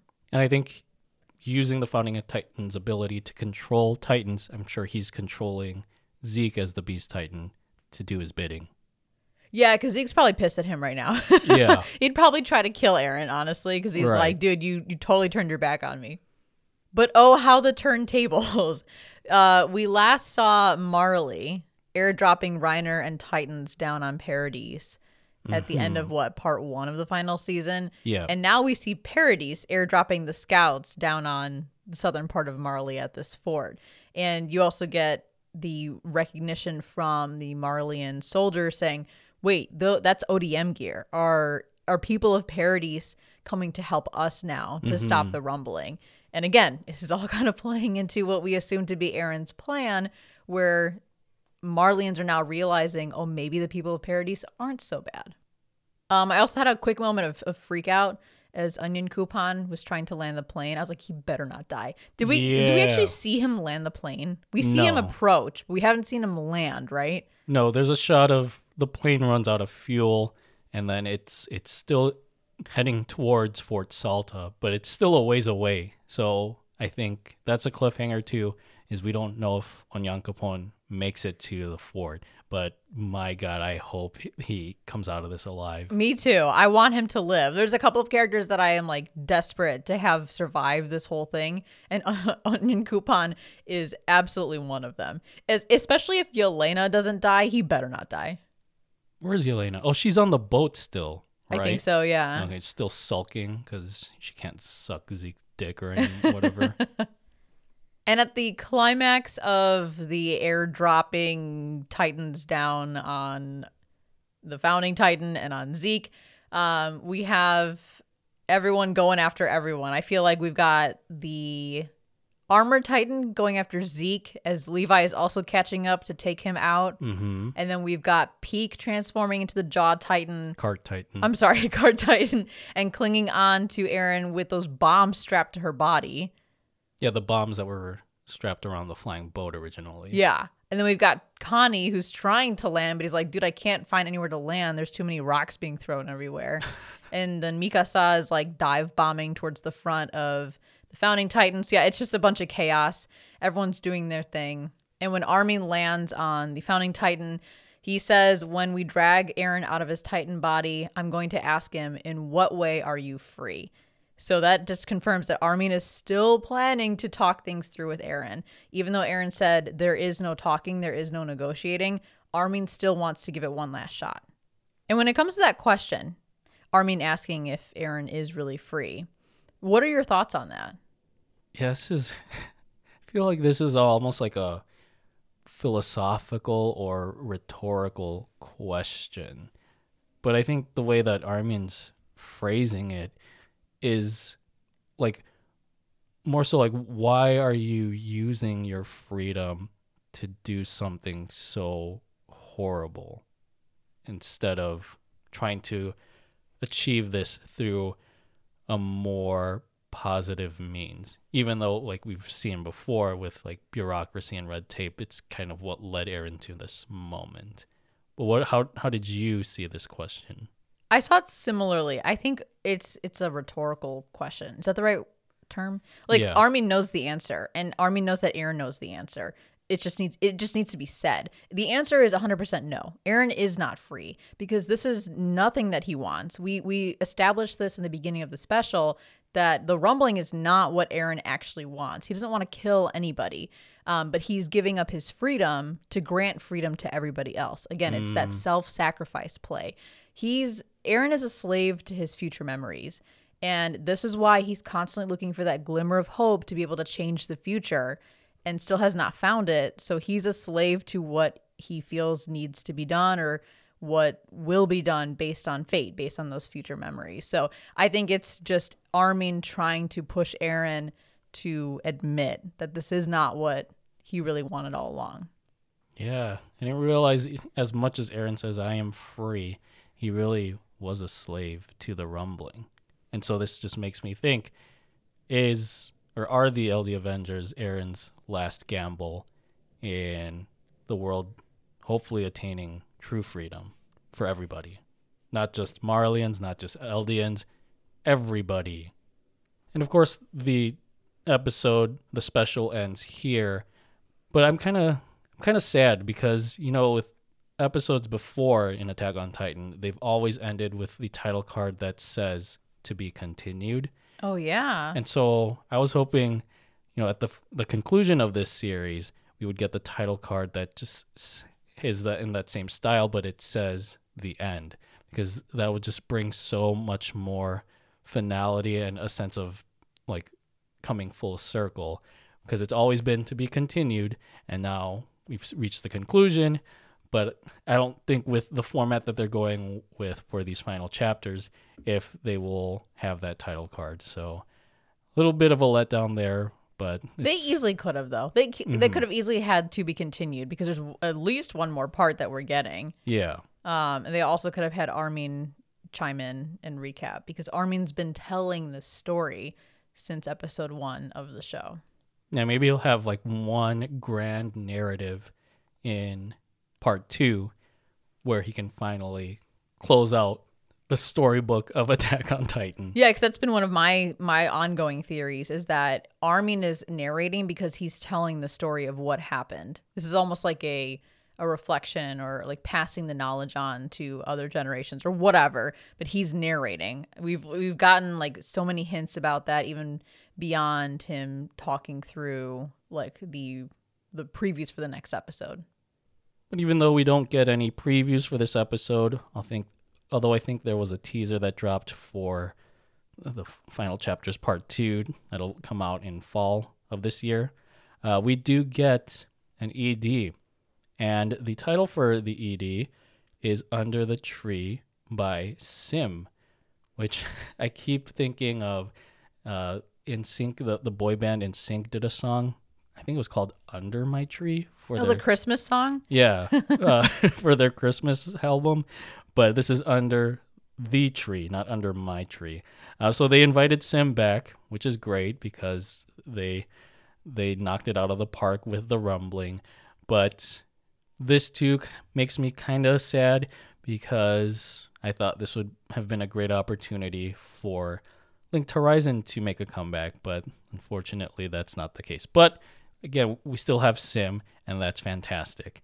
So visuals wise, it's Aaron walking, or someone walking, probably yes, Aaron. Walking cycle. Yeah, and then we get a bunch of stills of birds flying, which is a constant symbolism in Attack on Titan that represents the freedom that Aaron's seeking. Mm-hmm. So not surprised that there's birds.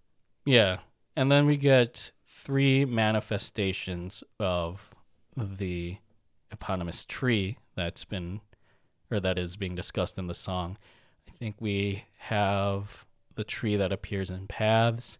Then we have the tree that Aaron is sleeping under at the very beginning of this series. And then the tree that Ymir goes to and finds, I think it was called the source of all living matter, which turned her into the founding Titan. So all the symbolism of trees there. Not gonna lie, I didn't put any of this together until this song played at the very end. Like the entire time watching Attack on Titan, rewatching Attack on Titan, none of this clicked for me. I was like, holy shit, I just realized that the tree Eren wakes up under at the beginning of Attack on Titan is like the Paths tree. And that is like the tree that Ymir fell into. Like I did not, none of that clicked. So thank you, Sim, for putting together the song called Under the Tree to make me realize what Isayama was trying to do.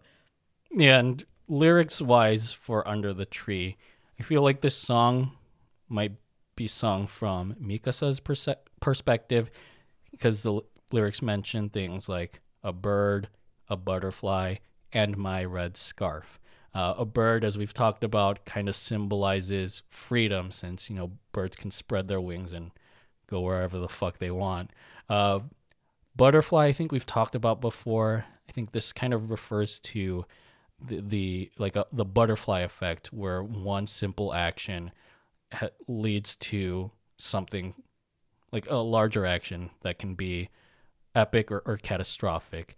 I think you can apply that to several situations in Attack on Titan. The one that comes to the forefront of my mind is when Eren talks to Grisha in the past memory and forces him to take the founding Titan, how that simple event kind of triggered everything that happens with Eren taking the founding Titan and the Attack Titan himself and then initiating the rumbling. So that's the butterfly. And then red scarf, of course, is in reference to Mikasa's scarf.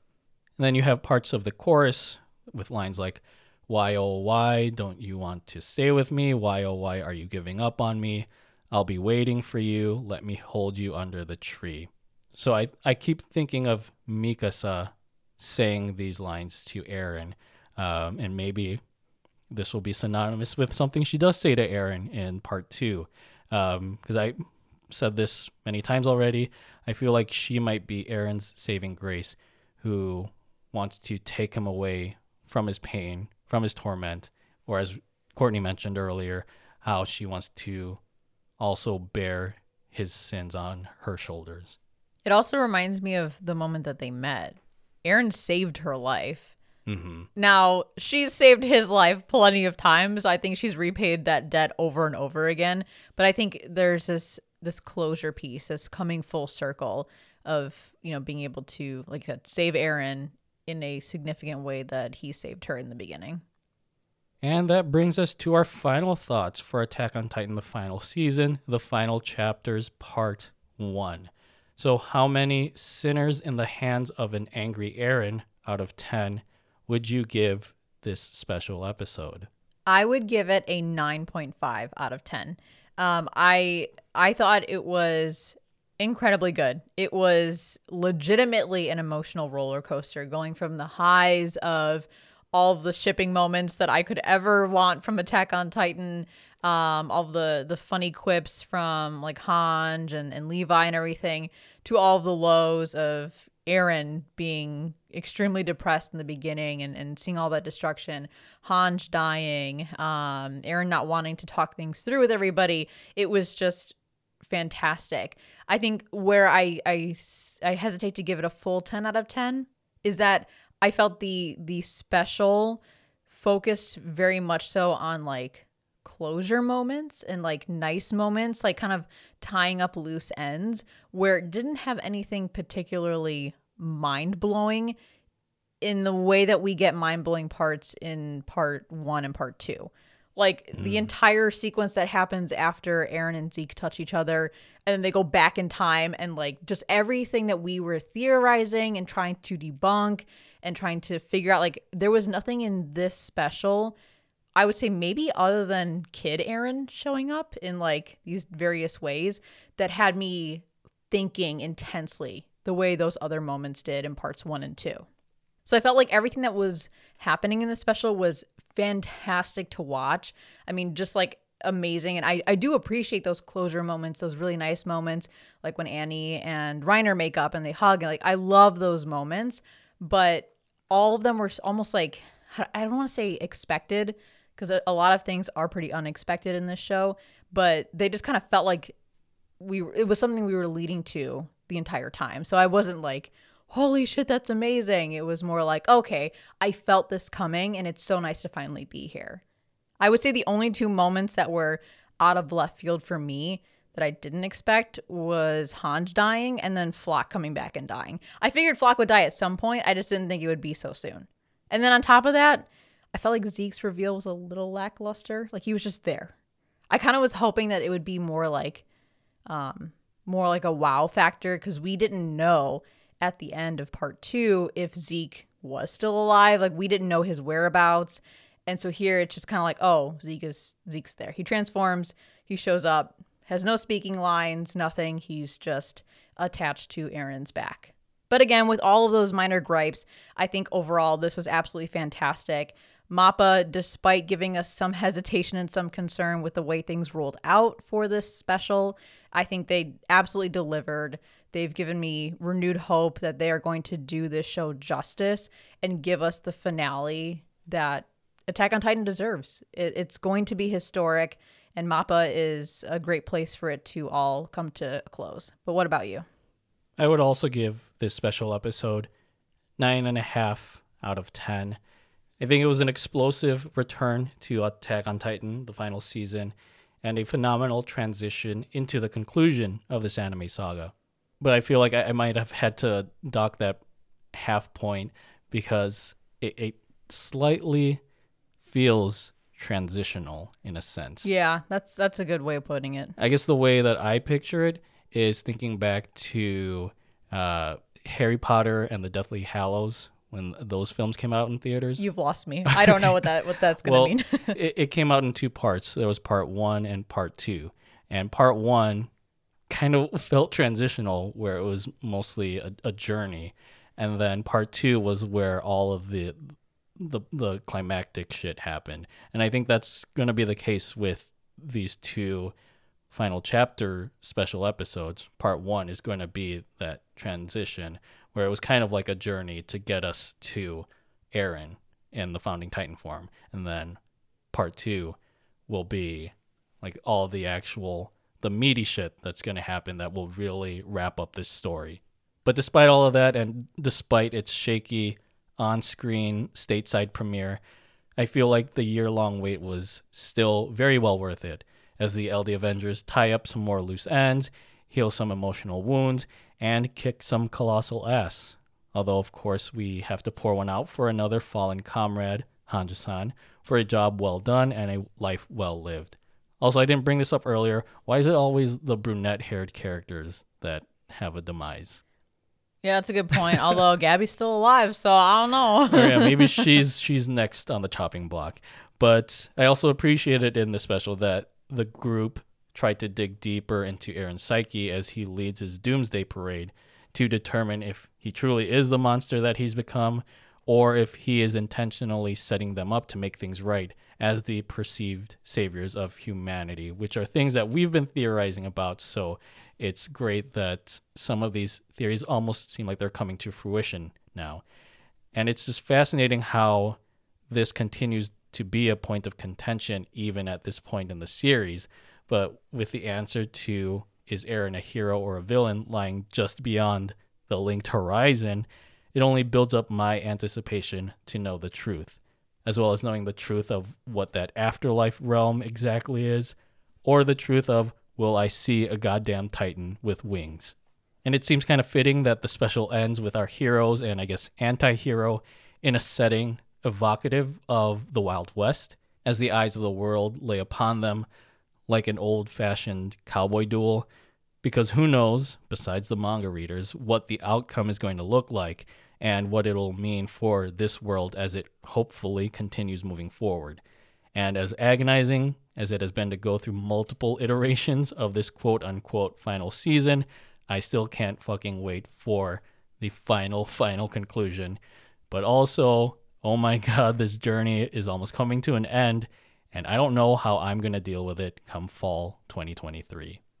I do want to chime in one more time and just say how much I appreciate and love those moments of closure that we got in the special, or those moments of tying up loose ends, or of reconciliation between characters. I think that shouldn't be understated. I think that's incredibly important to a successful conclusion. Now, not every loose end needs to be tied up. Although when we're talking Isayama, he's probably going to find a way to do so because his writing is incredible. But it makes things feel complete.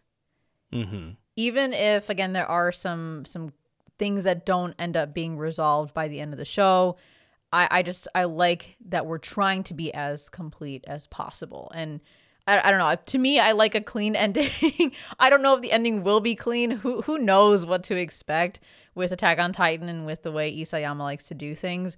But I definitely left this special feeling incredibly satisfied at the way some of the story beats did come to a close. Yeah, I would say like tying up those loose ends and getting that closure, it felt rewarding and it felt deserved. I can only think of like Game of Thrones, the finale of that, and how none of that felt deserved at all. Holy shit. And so, I'm hoping, I don't think it will, but I'm hoping that Attack on Titan's finale doesn't crash and burn like Game of Thrones' finale, which I think is still fresh in many people's minds. Although I have heard talks about the ending to Attack on Titan being controversial, which I don't think how is it not going to be controversial? Yeah. I think there's no way to avoid No, that. yeah, I don't think you're going to please everyone with an ending, but I think that's what's going to make it more of an interesting thing to talk about. Because if something just ended up tightly wrapped in a bow, now I'm thinking of Promised Neverland Season 2, where it tried to end things neatly tied up in a bow, and people were like, what the fuck? PowerPoint presentation. Right. So we don't want any of that happening, but I think if an ending leaves people divided, yeah, it might suck on some level, but I think that just makes for great discussion. And, I don't think that'll, unless it's something that's really from left field, I don't think that's going to knock out Attack on Titan having the legacy that it does in anime now.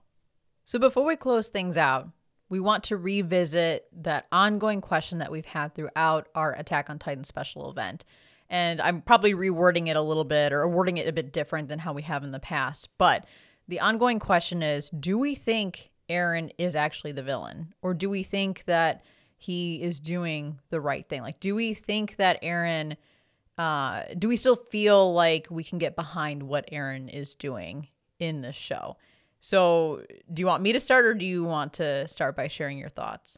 Yeah, I will say that Eren is still a hero in my eyes, because I feel like he is just going to be an unsung hero.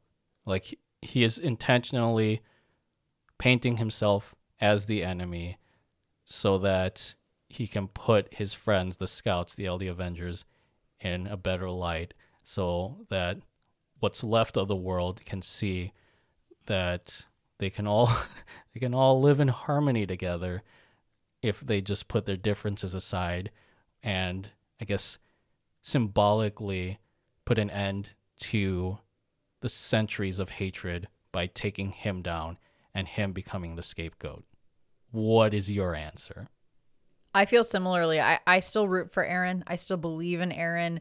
I don't paint him as the villain. I think that he is still making that self-sacrifice play to look like the villain, but to benefit the people that he cares about. I think it's drastically underplayed how Eren could simply force the scouts to submit or to stop using, using their own Titan powers, or to not have the freedom to choose by just choosing to force their hand. Like, I think that him choosing to allow them to maintain their freedom, even when he knows full well they're going to stop his plans somehow, shows that, one, he actually does want them to be free and cares about them, and then two, that his plan isn't to take over the world or to kill everyone. He does truly want someone to stop him, and he's allowing the scouts to be that force that can stop him. So I think by becoming, like you said, the sole enemy for the world, he can unite everyone and finally give everyone the freedom that he has longed for their sake. So I think that Eren has a bigger plan at play. And I think the beginning of this special really hammered that in, because this is clearly not what Eren wants at the end of the day. And he hates this. He hates every last bit of it, but he just can't find a way to change it. He just has to keep moving forward. Yeah, in his big ass founding Titan form.